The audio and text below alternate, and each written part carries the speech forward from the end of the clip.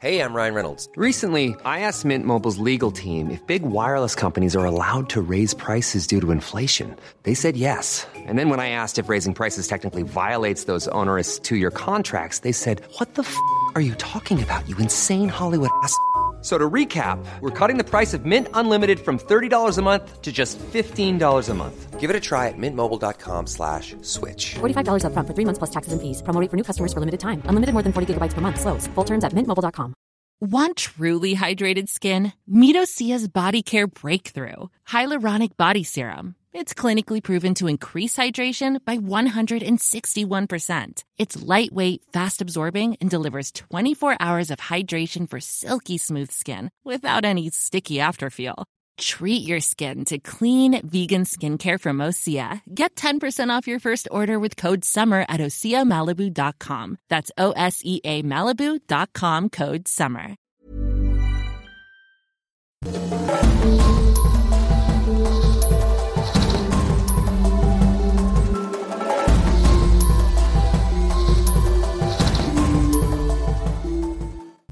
Welcome to the Knowledge Wonderland podcast.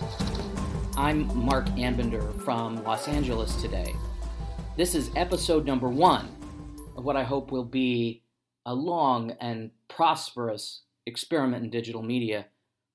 I've led a pretty interesting life. I was a journalist in Washington for 12 years, broke the news and tried to fix it. Was a White House correspondent for National Journal, politics editor of The Atlantic, worked for The Hotline, spent 4 years at ABC News, was chief political consultant to CBS News. And then I came out to Los Angeles and became a consultant for tech companies. And I've been spending the last couple of years writing a book, which will be published soon, later in the year, on nuclear brinksmanship in the 1983 Able Archer war scare. I love to talk. I love to talk to interesting people, and I love to learn new things. And that's what this podcast is about. Now, today, as I sit here, we are in the aftermath of the political earthquake. That was Super Tuesday, when, although not winning a majority of the delegates offered that night, Donald Trump cemented his pathway to the Republican nomination. The Republicans have two choices right now: either accept that Donald Trump will be their nominee or try to sabotage his convention. Either way, the next 3 months are going to be crazy in politics. Now, there's a lot of blame going around for the predicament that the Republican Party is in. It's the Republican Party's fault, mostly. 25 years of appealing to the lesser instincts of voters have created an opening for a candidate like Donald Trump to jump in and run with a vessel that has a seat that's just tailor-made for him. But I think there's a lot more to that. I think it's easy to blame Republicans and not look at everyone else, including the media, including the Democratic Party. All of our political institutions have in some sense failed a large segment of the American people. Now, those who say that the reason for Donald Trump's rise is that a lot of Americans are stupid or nativist or racist, they simply can't abide by a black president. All of these are descriptions of the symptoms of something larger. They're not a description of the problem themselves. Our guest, Ron Fournier, is the perfect person to talk about all this because Ron has been on this wavelength for many years. Ron covered Bill Clinton's 2 terms as governor of Arkansas. He came to Washington, was the White House correspondent for the Associated Press, making him probably the most influential journalist in the world at that moment. He became the Washington bureau chief in 2008 after covering Washington for another 15 years. And then he moved to National Journal, and that's where I met him. He was an editor of mine for a while. I respect him greatly. Ron says exactly what he thinks. He's been doing that in print, holding politicians accountable for years and years and years. He has pissed off the right people at the right time. I don't always agree with everything that Ron says or writes. He and I have disagreed lately about the nature of the Obama presidency in particular, but every time that he writes, I learn something new. He has an amazing, nimble mind, and he's a really honest soul. But before we begin, just wanted to give you more information about our podcast and everything else. Go to knowledgewonderland.com. Follow me on Twitter at Mark Ambinder, MarcAmbinder. And know that this podcast is being distributed by Acast. They have a wonderful podcast app. It's now the app that I've used, and I've used all of them. All right, enough with the damn throat clearing. Let's get to Ron Fournier now, writing for The Atlantic. I noticed something interesting about his Twitter handle. And that was the first question I asked him. Your political affiliation is disruption. Mm-hmm. What does that mean? Well, I state that kind of tongue-in-cheek for two reasons. One, literally, I'm an independent. I'm kind of a product of the part of Michigan I was raised in, just south of Macomb County, south of 8 Mile Road. I tend to be one of these voters who, over the years, kind of bounced around both parties and kind of vote for the person and the issue that drives me at the time. So I'm not a like most Americans. I really don't fit very well into either party. But it's a little cheeky. Instead of just saying independent, I say disruption, because disruption is what is happening to almost every institution in society right now because of the huge economic transition we're in the middle of, and the greatest technological surge since the Industrial Revolution, and the biggest demographic changes since the turn of the last century, and the after effects of 2 wars and the shadowy war on terrorism. All of our institutions are either adapting or perishing, and eventually evolving or being replaced.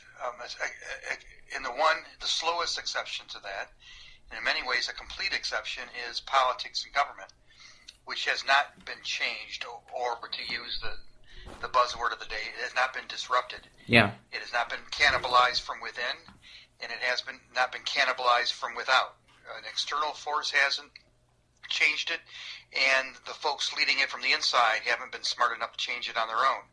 So that's what's happening in our politics today. Is we the people, Americans, are trying to force disruption on a system that refused to do so, and that's why you have a bigoted, sexist, shallow narcissist who's maybe running away with the Republican primary nomination, and a 76-year-old socialist giving a Clinton, a very qualified Clinton, a run for her money on the Democratic Party. And I think those two examples, Trump and Sanders, are just the beginning of what's going to be a decade or so of big surprises and massive change. And I hope I'm always part of that change. Is this a story is this a story with a happy ending?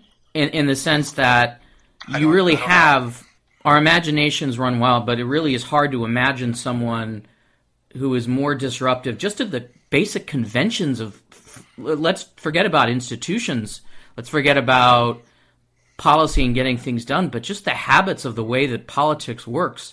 There is no one who's more disruptive than Donald Trump. I mean, everything that he does, in essence, is, to borrow Vicente Fox's word, borrowing Donald Trump's word, an FU, not just to the concept of politics, but just to the habits of politics. And it seems to surprise everyone constantly that when he does something and people react to it in a way that is completely opposite of the way that people normally react to it, we keep pretending to be surprised. But I don't know why we're surprised. We shouldn't be surprised. We shouldn't be, and there's bigger surprises coming. Let me unpack that really quickly. For one, you call them habits. I call them institutions. The way we try to persuade voters and incite our bases through advertising, that's an institution. Donald Trump is completely disrupted. It's a moneyed interest is also what it is. I mean, I'm getting there. Okay. But he has shown you don't need television advertising. Matter of fact, television advertising has been a racket where consultants that you and I know get 10, 15, 20% of advertising that doesn't move the needle. Trump has shown that institution can and must be changed. Whether or not you raising money at $1,500 increments, going into a cubicle off Capitol Hill and calling a bunch of folks who are only going to give you money because they expect something in favor. Bernie Sanders is destroying that institution. It's not just a habit; it's an institution. He's unlocking a whole new way of financing campaigns that we kind of saw the beginnings of with Howard Dean. Going back to how about another one? The way we talk to and message voters. Donald Trump with his blunt, colloquial, sometimes vulgar top of the head, not poll practiced, not polished. That's a whole new way, a whole new changing of the institution of speaking to voters. Now, you could say it goes back to Ross Perot kind of did that as well. But Trump is showing that you don't have to be polished and slick and practice and poll tested to persuade voters and to excite your base. You could talk all day about the institutions that these guys are just starting to change now. Well, that's the thing. That's true. Now, on the issue of surprise, think of what happens if Trump and Sanders lose and an establishment candidate becomes president. The first thing that will happen is all of establishment, including the established media, will say, aha, it can't be done. See, these populists can't change things. And the status quo will declare victory. Think about how angry the Trump and Sanders supporters are going to get, and how many more people are going to fall out of politics and into the disruptive camp. I think you could argue that the only thing scarier than Donald Trump becoming president, and I think the prospect of Donald Trump becoming scary personally is mind-numbingly scary. Yeah. But what might be scarier is the kind of demagogue who could come behind him. Who doesn't have any sort of constraints on his power at all. Meaning the institutional constraints of Congress. If Donald Trump becomes president, I think he'll become president in a climate where the Congress will be more conservative. I mean, I see an electorate that elects him as an electorate that just because of other developments and you're thinking too narrowly. You're thinking red and blue. Think about any person, and I could think of people even scarier than Donald Trump, another cycle or two down the road, who was brought into power by an angry electorate whose fears are exploited. And it's, again, this isn't right, left, center. This is demagoguery when the populace so distrusts its institutions and so badly and so easily is able to fall for somebody with a quick answer. That's how you end up with a Berlusconi or a Hitler or a Chavez. And, there's no reason why we should assume that can't happen here. And if it doesn't happen with Trump, the anger is just going to get more exponential. Now, we can talk about the silver lining, but that's to me the darkest road. And the darkest road actually isn't Trump becoming president. It's what happens if he doesn't. Okay, but and the status quo doesn't change. Okay, but two things I want to push back. One is Bernie Sanders is a career politician. I mean, he's representing a movement that frowns upon career politicians. And in some sense, he's a very atypical career politician. But Bernie Sanders, I mean, I think Donald Trump and Bernie Sanders, although they are, I don't know, it seems too easy to say that they're just two different parts of the same whole because. Oh, they are. But Bernie Sanders' disruption is his disruptive message. I mean, he's not really disruptive. It's here's what I'm going to do. I'm going to throw money at it, and which people are going to pay for it. I mean, that's not terribly. How revolutionary is that? He's incredibly disruptive. He is raising small dollars from millions of people, and he's outraising Hillary Clinton the old way. That is a disruptive tactic. Agreed. Now, I'm not comparing Sanders and Trump's politics. I'm not comparing Sanders and Trump as men. I think Trump. My personal opinion, Bernie Sanders is a very stable, decent, sincere man. I wouldn't say those things personally about Donald Trump. But what is similar about them? They are change agents at a time that the country is craving change. And they are only two examples. They're disparate, but they're only two examples on what I'm trying to explain is a huge spectrum of change agents that are going to come at us in our generation. And some of them could be very positive, like Barack Obama was in 2008, although he couldn't translate it as a governor. And some of them could be even more negative than Donald Trump. That this is just the beginning of a wave of change that's coming at us, and Trump and Sanders are just small dots on that spectrum. Now, what do they share? More importantly, this isn't about the candidates. It's about us, the people who are changing and are demanding change. So what do the voters of those two men share? Well, almost all of them, if you did a Venn diagram, there would be a huge overlap in wanting to fix problems in this country and not being so focused outward. Yeah. There'd be a huge overlap in wanting to take away corporate welfare, a huge overlap in wanting to take down big banks, a huge overlap in wanting to crack down on the government's and businesses' invasion of our personal privacy, and even an overlap in wariness about big government. Yes, even populists on the left are worried about what happens when government gets too big, not in the spending frame, but in the power frame. So this country is about we the people, not the candidates. You want to cover politics, understand the people. There's a huge and growing percentage of the public that is disconnected from its institutions, disconnected from the public, and share those 5 or 6 really game-changing desires. And until and unless our political system realigns itself and we have a party or parties or some other entity of government cohesion that speaks to those concerns, we're going to continue to have this kind of disruption, both very negative and both positive, because it's the desire for those 5 or 6 things are not going to go away or dissipate just because Hillary Clinton becomes president.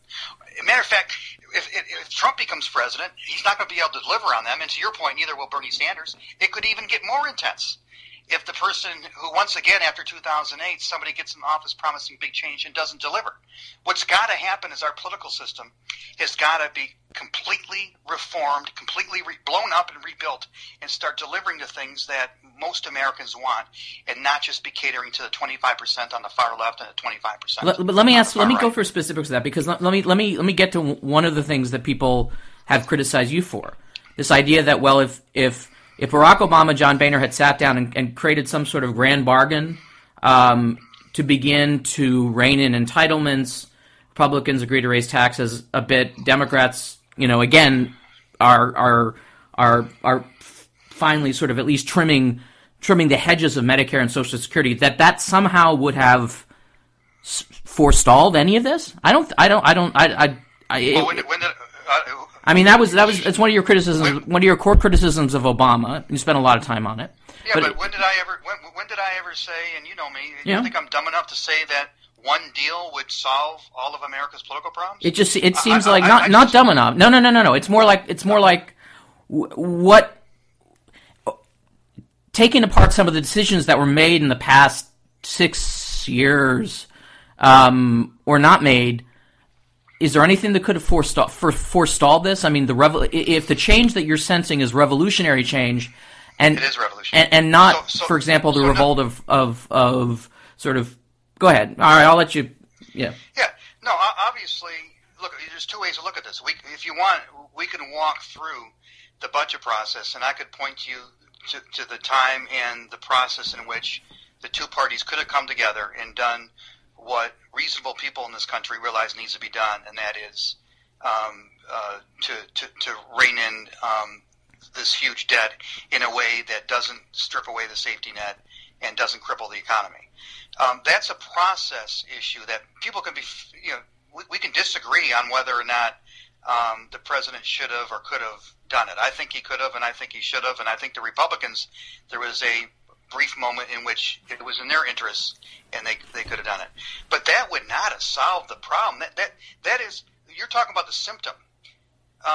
The cancer in our politics isn't the lack of a budget deal, or isn't the lack of agreement on climate change, or isn't the lack of agreement on gun control, or any of the other issues that are important to me and you. Those are the fact that they aren't getting done. Those are the symptoms. The cancer, what's got to be cured, is a political system that is still, and a governing system that was built out of the last period of this kind of change.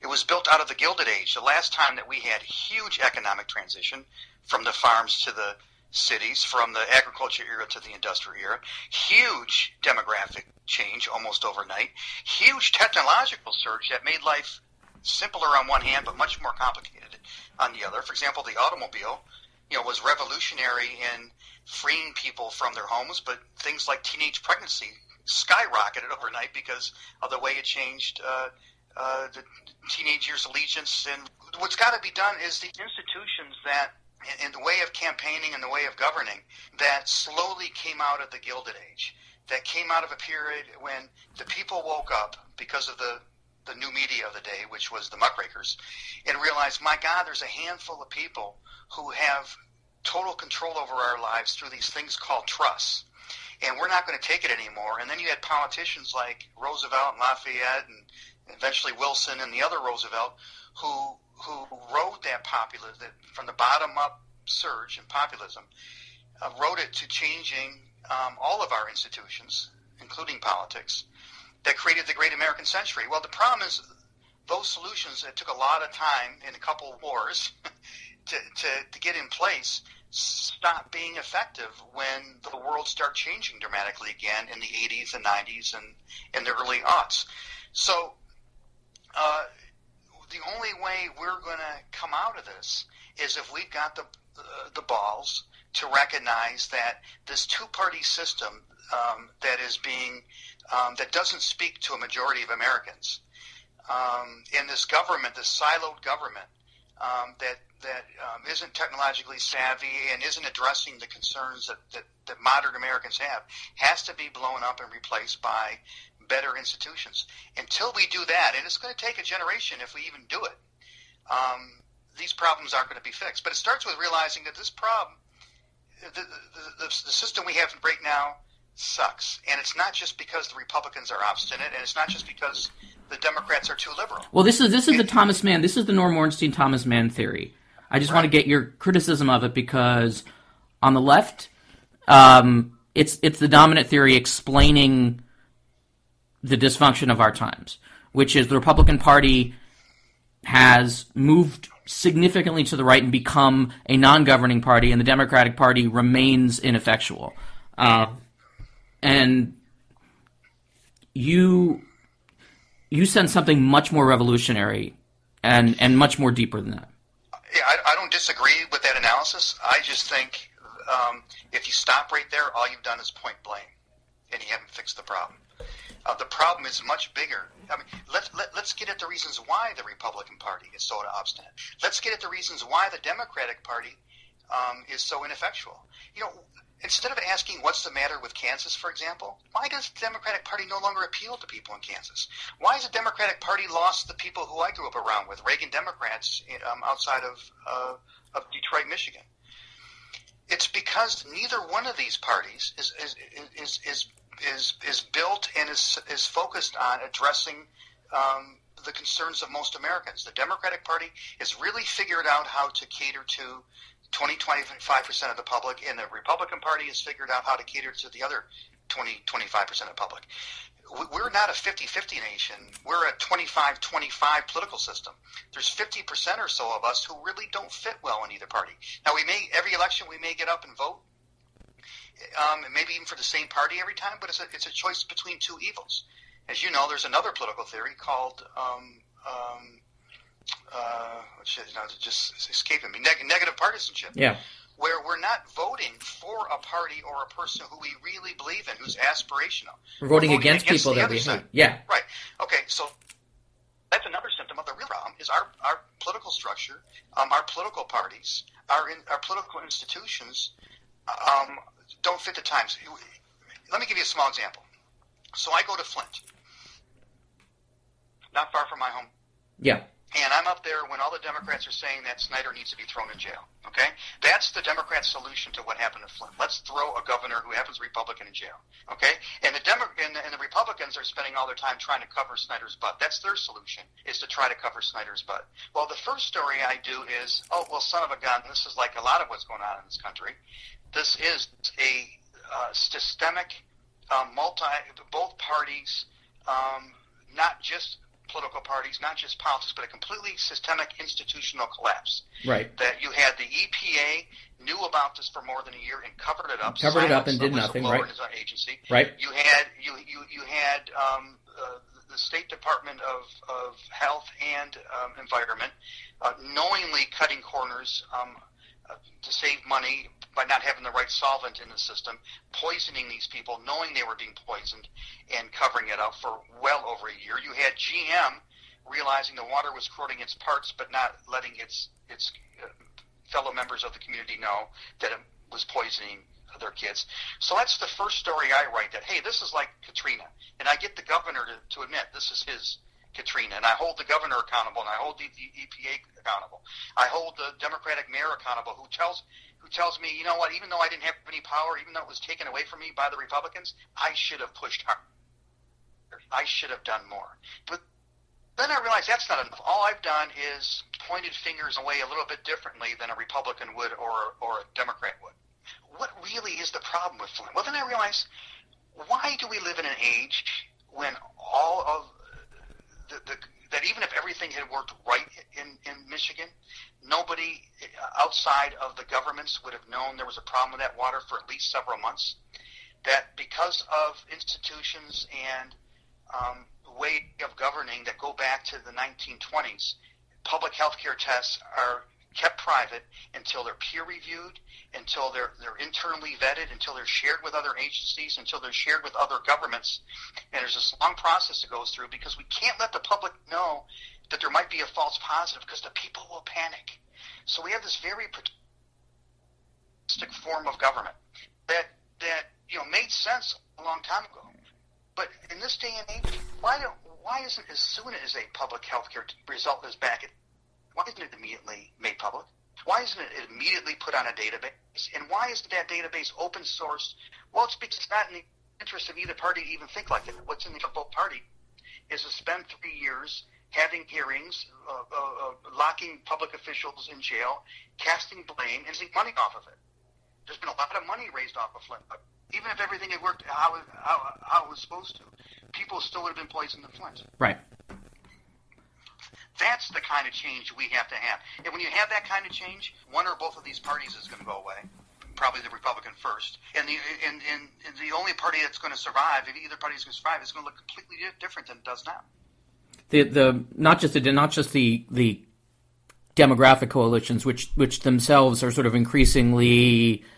I mean, it's weird. I hear people talk about demographic coalitions, but demographic coalitions goes back to a time when there was a real strong correlation between demography and support for a party. Now there's just going to be, I think, correlations. I mean, there are demographic cleavages. There are groups and societies that will be disadvantaged continually and distinctively by prejudice and institutional racism. But it seems to me that just the way that we've canonized some of these demographic divisions is not a very helpful way to look into the future of what political parties are going to be. Exactly, because that's a great point, Mark, because you're canonizing demographies that exist today. Yep. Let's look ahead 20 years. Let's look at the generation that's going to inherit our politics. It's the generation that's called the millennials. So they're shaped by they were raised in a time of two wars and part of a bigger, shadowy, new form of warfare. A huge economic transition, not just the downturn in the recession, but a huge economic, tumultuous transition that's leaving a lot of people behind. A huge demographic change. The kindergarten class of America right now is majority minority. And huge technological change. Now, what's the only other generations that were forged of those four things, or at least three of those four things? The greatest generation, Lincoln's generation, the generation that elected Lincoln, and the founding generation. So about 80 years, society has such seismic shifts that we produce generations that are raised during that kind of change. And what happens is that they're shaped by their times, and they become what are known as civic generations that, generally speaking, want to be a part of something bigger than themselves. And it's because when you grow up at a time like this, like my kids, yeah, you're more purpose driven. You watch 3,000 people melt on your TV in New York when you were a little kid. You want purpose in your life, in your workforce, in the politicians you vote. You want purpose in the coffee you drink, in the products you buy. You're impatient for change. You're used to pushing a button and the whole world coming at your fingertips immediately exactly how you want it. That makes you, now it drives us older people like me crazy, but it's a special breed of cat that might not put up with two ineffectual parties. Matter of fact, how about the number two? Why would a generation that, unlike me, I had to buy 13 songs to get the one Bob Seger song I liked? They got 25,000 songs on their hip from 20,000 different artists. They're choice junkies, and they expect things exactly how they want it, not the way some institutions give it to them. They're much less ideological than our generation is. They're much more pragmatic. So those are traits that they share with other great civic generations. Now, the only big distinction between them and the greatest generation, and Lincoln's generation, the founding generation, is unlike those three civic generations, right now they don't see government as a way of doing good. So what are they doing? If they're not doing good things in government, well, they are incredible social entrepreneurs. And when Clinton said in 1993, there's no problem in America that's not being solved somewhere in America, he was ahead of his time because government wasn't ready to find those solutions and bring them to scale, and people didn't have the power to do so.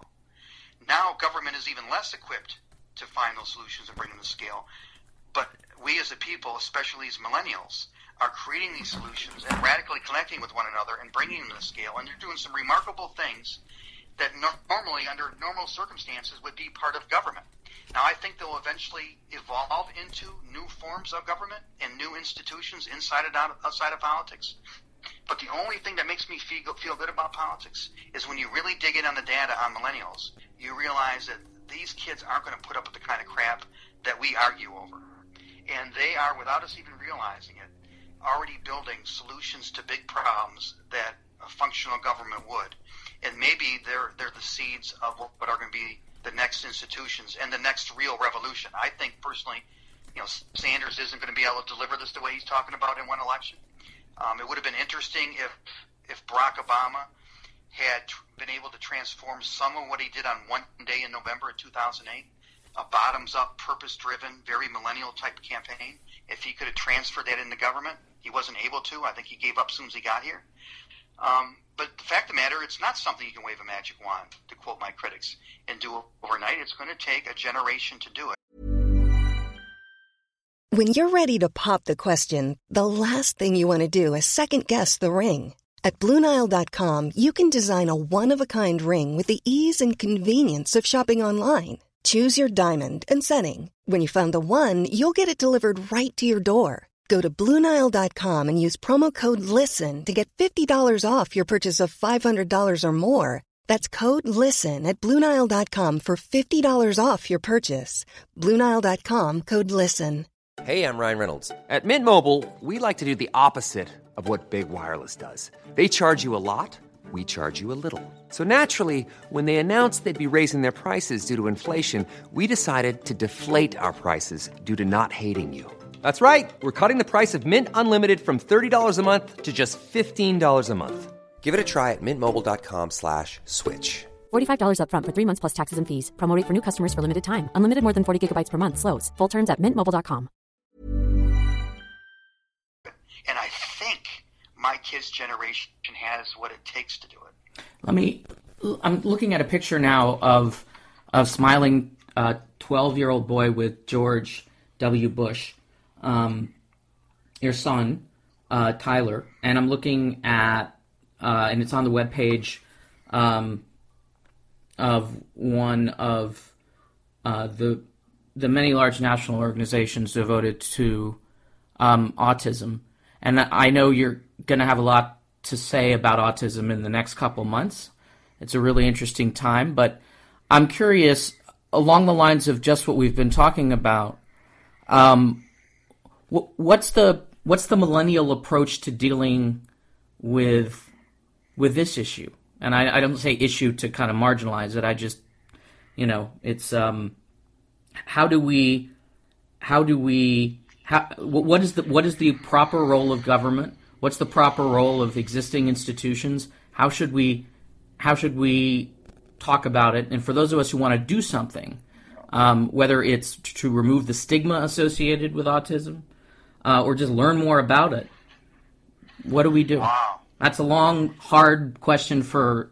No, but I never thought of connecting the dots between something very personal to me. My son, Tyler, has Asperger's syndrome, a high-functioning form of autism, and I've never thought of the dots connected between that and what I was just yammering about, but you're right, there is a line. First, I'm curious, what website are you seeing that on?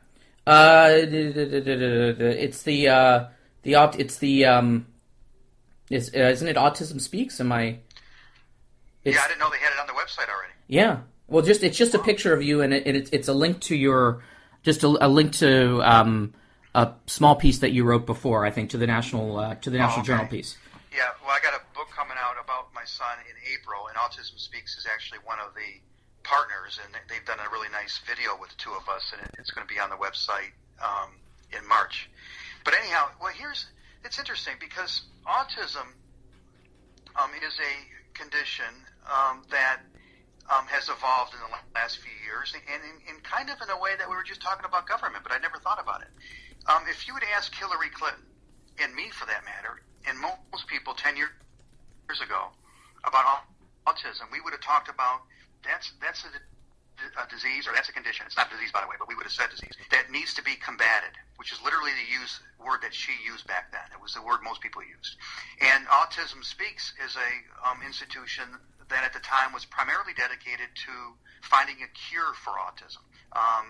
Even today, most of its money is poured into research to try to unlock the genome in ways that might help treat or even cure people with autism. If you think about it, that's a very paternalistic way to look at it. That we, the people, whether you're a state senator from New York or you're an organization based in New York called Autism Speak, we are going to try to cure this affliction for you. Give us a lot of money, give us a lot of data, give us your backing, and we in turn will pull all those resources together, and we will combat this situation for you. That's a very old form, very 20th century government kind of way of looking at it, right? So what has happened since then is you have groups like ASIN, which is the Autism Self-Advocacy Network, which was founded, I believe, about 10 years ago. One of the co-founders is a guy I just had lunch with named Ari Neiman. Ari is autistic. He's a leader of this group that is a group of autistic people, millions and millions of autistic people, thanks largely to the internet, have been able to come together and create their own organization. Because what they are demanding, what they want is support to help them not only live better lives with autism, but to help society realize that because of the way these young men and women are wired, they bring certain attributes to society that we would otherwise be denied. And the world would be a lesser place if you could somehow cure people like my son, who at least is high functioning. Now, I know it's a different issue for parents and people who are lower on the spectrum. Okay. But if you could give my son a pill to cure himself of Asperger's, he wouldn't take it, and his mom and dad wouldn't want him to take it because his condition makes him the special guy that he is, and he's bringing society some skills and attributes that society would be otherwise denied. So the whole autism community and cause has been benefited by the fact that we still have organizations like Autism Speak doing their great things. And on top of that, we also have this ground-up, bottoms-up, purpose-driven, people-driven organization, and others like it, that are made up of people with autism. And there's been a lot of conflict between the two groups, and there's a lot of division in the community. But I think it's going to eventually move to an accommodation where both sides understand each side better. For example, people like my son realizing that there's other folks with autism who need or want a cure, and people on the other side realizing we can't put all our money just in research. We have to support people who are going to go through the rest of their life with autism. And then to close a loop on your question, sorry to babble so much today. No, but Hillary Clinton. Yeah. You have Hillary Clinton, who went from 10 years ago saying we have to combat it to you go back and look at her proposal that she put out about a month ago. It's a remarkable document, not only because for its depth and really her showing her understanding of the community, but it's also broad. She is pushing for more money for research. She's also pushing for more money and more resources and more understanding for people who should and want to live the rest of their life with autism. So you could call it a flip-flop, or you could call it an evolution And it's whatever you call it. I happen to think it's a legitimate evolution, but whatever you call it, it's only because a group of people, aided by radical connectivity, have forced a change in the conversation from the bottom up. Well, that's what I wanted to say. I mean, go ahead. In effect, they're populists, right? Who have targeted this one issue, and we're going to see more and more of that, and it's going to radically change all of our institutions. And the politicians who go ahead. I just want to say that they've changed the institution of autism, and to the point I think you're about to make, they force politicians to look at the issue differently. The politicians who are more amenable and malleable and surround themselves with people who have these perspectives will be the politicians who might thrive or at least survive in this new revolutionary era in some ways. Right. And I've been the mind that people are the idea of changing your mind on issues, the public, especially these millennials, are going to be more and more open to. Right. Just as long as you're doing it authentically. If you show that look at all the politicians who have changed on gay rights, for example. Well, that's an issue that was driven by that generation. And they also, not only are they forced to change, but they're more open to their leaders and their elders changing their minds as well. And you're right. The politician who keeps their mind open, who's willing to listen to the other side, who's willing to find some accommodation, is going to be the politician that not only survives, but will be the politicians who force the changes that we have to make. That's why I get so mad, whether it's Barack Obama or John Boehner, when they dig their heels in and refuse to get anything done and point the finger at the other side of the table. Because there's always got to be a way to do the right thing. And if there are structural problems that are stopping us from doing the better thing, then blow up the structural issues. Ron, I want you to come back once this podcast A exists, B has an audience, and C you have a book to sell. And I really want to, and I'm going to do my research, and then I'm going to present the case that Barack Obama was a successful president, and I want you to argue against that case because I know that you argue against that case, or at least you were seen as being an avatar of the argument against that. You know what I would only argue if your case would he's been a great president. I've never argued that he wasn't. Yeah, I don't know. I think he's been a good president. Okay. I think he's a good man. I think his and I've written all this. I think his heart is in the right place. I think he's a sincere guy. My politics personally line up closer to the Obamas than they would to Donald Trump's. But I expect greatness out of political leaders, especially those who promise great things and who are given the privilege to lead through times that require greatness. He could have been a great president. We need a great president now. And he wasn't. Was it all his fault? No. Was it because he's a jerk, or not a patriot or not an American? No. But I do think that he caved much too quickly to the forces of the status quo, and we need somebody who's going to blow away the status quo and do what he did on one day, but do it for 8 years. Now, I want to talk to you about that again on a subsequent edition, but there's also one tiny thing that I want to go over with you, which has to do with the fact that you were an editor of mine, you know my work. I had a Gawker piece come out a couple weeks ago now that used a fragment of an email from a conversation with one of Hillary Clinton's longtime aides, Philippe Reines, made it seem as if I was trading favorable coverage for access to a speech. I've had my say, at least as much as I'm going to say about it, and I remember mostly what happened, and I'm fairly comfortable that what I did was within keeping with the general conventions of things. But aside from whether or not at the time 7 years ago I did the right thing or I didn't do the right thing, it reminds me, or at least it says to me, that the world of journalism that I was brought up into is not the world of journalism that exists now in so many ways. I mean, back in 1998, the LA Times had 10,000 employees. It has 1,000 today. I mean, there are more people who are covering news internationally for BuzzFeed than for the entire Tribune company. The lines that we've drawn are not the lines that exist anymore. People have this enormous mistrust of the transactional journalism that it appeared that I was caught doing. Although again, my own recollection of that moment is, and Philippe backs me up, is that, we had a conversation. I said the word muscular, and anyway, it doesn't matter. It matters. I'm still, you can tell.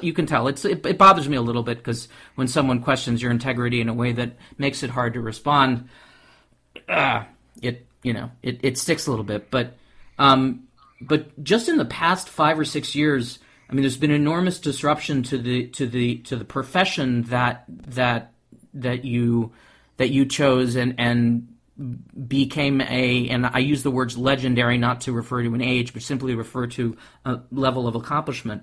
But when people ask you whether they should go into journalism today or how they should do it, what do you tell them? My daughter works for a guy named John Woolman, who brought me from Arkansas to the AP in Washington. He's now the publisher of the Detroit News, and my daughter is a journalist in Detroit. And I was a little worried when she decided very late well after college that she wanted to go into journalism. I was kind of worried about it.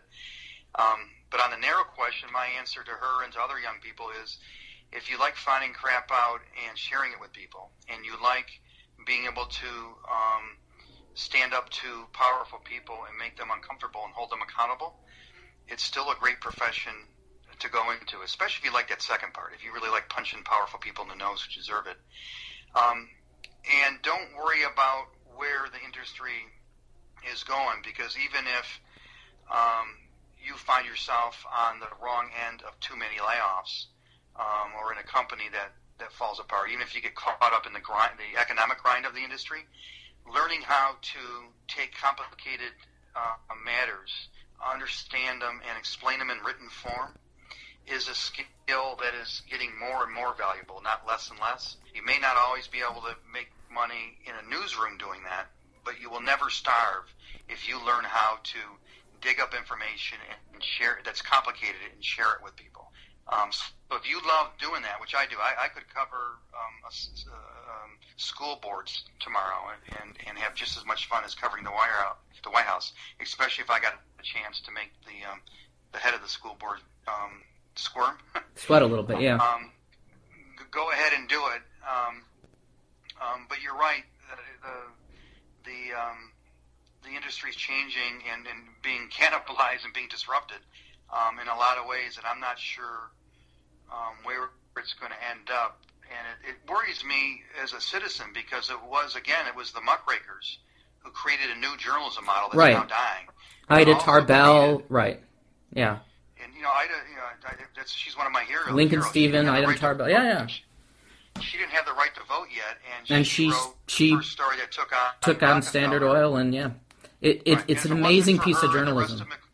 Right, it was incredible. And if it wasn't for her and the rest of that gang, most of them based at McClure's, including your right, Lincoln Stevens, there would not have been a cause for which T.R. and Wilson and Roosevelt and Lafayette and Bryant, there would not have been a cause for them to do their great things.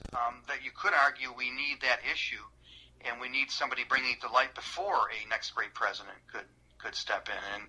And if it's not going to be journalism, what is our equivalent of the muckrakers? I don't see it. Then it's going to have to be another institution. Maybe it's one that hasn't been developed yet. But to go back on your thing, can I say a couple things? Yeah, please do. I'm curious. When you saw that, what did you think? I thought of you, someone who we did work together in the newsroom, and we would not have worked together in the newsroom if I thought you were a insincere, transactional, access-selling journalist, because there's nothing I despise more. So just personally, because I know you, I was able to give you the benefit of the doubt. I understand why many people won't or can't, but I could. But then I thought of myself. I was in a very similar situation. I know what you're going through. You might recall when Pat Tillman died. Yeah. or was killed in Afghanistan, I was working at the Associated Press covering the White House, and we had heard that the story that the White House was putting out might be false, that they might be exaggerating. And we all kind of felt that they were probably exaggerating it because that's what the Bush White House did. So I was trying to get out of my sources a feeling or a sense or even evidence that I was pressure testing their story, and I was trying to get information that might confirm it turned out to be true, but our gut and our early information that the story was hyped. And one of the people I emailed was Karl Rove, who at the time was somebody who I wrote or talked to quite a bit because he was a senior White House official. And I do what one of the many tactics reporters use is flattery. Depending on who you're trying to get the information out, you push whatever button you think might work. Some of them is you're tough, some of it you threaten, some of them you stroke their egos, some you flatter them, some you chat them up, some you say do this for the cause of your company or your boss or your country, whatever you're basically you're selling yourself as a source reporter. However you can get the information out that serves your readers. Right. In this case, it was our sense that the Bush White House was lying. Well, with Karl, it's flattery, and so I wrote a very flowery email. Nothing in it was insincere that I don't believe in, including talking very heroically about Tillman, who I still get chills thinking about what he did, giving up a football career to fight for our country. Trying to get Karl to engage on the topic. It didn't work. Karl did not engage. And I ended it with at the time was a salutation I ended a lot of my notes with. Keep up the fight. You know that was something I did when you and I were working together. I ended a lot of my emails with onward. Yeah, well, then onward. It was keep up the fight. Right. Well, years later, about 3 or 4 years after Karl Rove stopped talking to me because of how hard I subsequently wrote about Iraq and Katrina, that email leaked. And without any context, it looked like I was sucking up to Karl, and some people took the keep up the fight as me saying keep up the fight in Iraq, even though Tillman died in Afghanistan, and even though I wasn't, in the context of the email, I wasn't saying keep up the fight even in Afghanistan. Right. It was a salutation. Now, I can see why people misinterpret it, because it starts with the folks, and again, this goes back to what we're usually talking about. We have people who wear red and blue jerseys professionally, and it's their job to do whatever they can to demonize the other side. So when liberals see this email, it's a way to delegitimize the Associated Press, and Republicans do this as well. That's one reason why the media has such poor trust ratings. One is we're not performing at our best because of the financial issues you mentioned, but also because both sides are when it serves their best interests, they do everything they can to make us look bad. Yeah. Well, in this case, that email was used to make it look like I was a Karl Rove, George Bush sycophant. Now, the fact of the matter is, when I was dealing with Karl, I respected him. He guy served his country, worked hard for Bush. I had a lot of respect for George Bush as a person and as a man. But I'm not going to trade. I don't need access to these people to do their jobs. There's plenty of ways to me get my information. I'm not going to trade on it. I'm certainly not going to advise a government to go to war. But that's how it was interpreted, so I know how you feel. It did sting. It still stings when people throw it at me. But I know, at the end of the day, you just got to be confident that you're doing everything every day to find out as much about what's going on in the government that the government's holding back that you possibly can. And I know over the course of time, there's nobody who covered the Bush and Clinton and Obama presidencies more critically than I did, but hopefully also with a healthy amount of respect, because you don't want to be so cynical that you're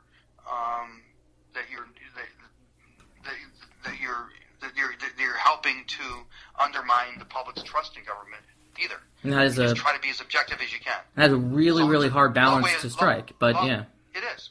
But long way to go, and if I could write that email differently now, I sure as hell would. I try to be more aware now that everything, although I know I don't do a good job of this, but I try to be more aware that everything I'm writing could eventually be public and distorted.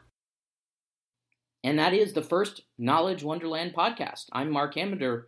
Thank you so much for joining, for listening. I hope you learned something from Ron. Please follow Ron on his Twitter account, Ron_FOURNIER. Once again, follow me on Twitter at Mark Ambinder, MarkAmbinder. Sounds like I've rehearsed that a bunch of times. Sounds like I had to go back and record that because I managed to spell my own name wrong. That's what it sounds like. KnowledgeWonderland.com is our website. There's a lot more there than just a simple podcast, but that's where you can find the latest information about our podcasts. Continue to download our podcasts from the iTunes podcast store, from everywhere where podcasts can be downloaded. Acast, A-C-A-S-T, is the company that is distributing and hosting our podcasts, and I thank them greatly. Please download their app. It's the app that I use. I think it's the best podcast app out there at the moment. The podcast was produced by Tenshi Hikari. Music by Tintin V.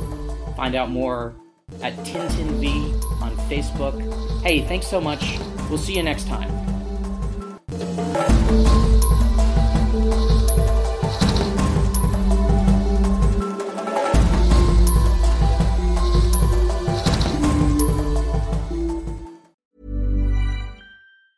Hi, I'm Daniel, founder of Pretty Litter. Did you know cats tend to hide symptoms of sickness and pain? I learned this the hard way after losing my cat, Gingy. So I created Pretty Litter, a health monitoring litter that helps detect early signs of illness by changing colors, saving you money and potentially your cat's life. Pretty Litter is veterinarian developed, and it's the easiest way to keep tabs on your fur baby's health right at home. Go to prettylitter.com and use code ACAST for 20% off your first order and a free cat toy. Terms and conditions apply. See site for details. Hey, it's Paige DeSorbo from Giggly Squad. High quality fashion without the price tag. Say hello to Quince.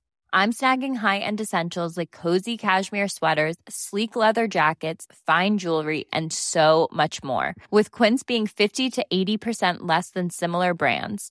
And they partner with factories that prioritize safe, ethical, and responsible manufacturing. I love that. Luxury quality within reach. Go to quince.com/style to get free shipping and 365-day returns on your next order.